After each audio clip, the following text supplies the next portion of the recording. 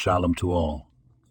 Today we delve into the profound lessons from the Talmud, specifically the teaching that states the world stands on three things: Torah, worship, and acts of loving kindness.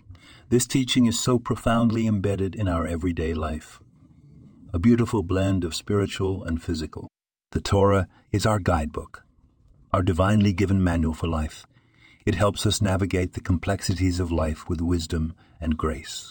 Worship, the second pillar, is our connection to the divine, our communication link that allows us to express our love, our fears, our hopes and dreams to our Creator. And finally, acts of loving kindness, the practical application of our Torah learning and our worship. It is our duty to extend our hand to those in need, to show compassion and empathy. It is through these acts of loving kindness that we emulate God's ways and make this world a better place. So, dear friends, let's strive to strengthen these pillars in our lives. Learn Torah, pray with sincerity, and extend your hand to do a good deed. This is the essence of our existence and the foundation upon which our world stands.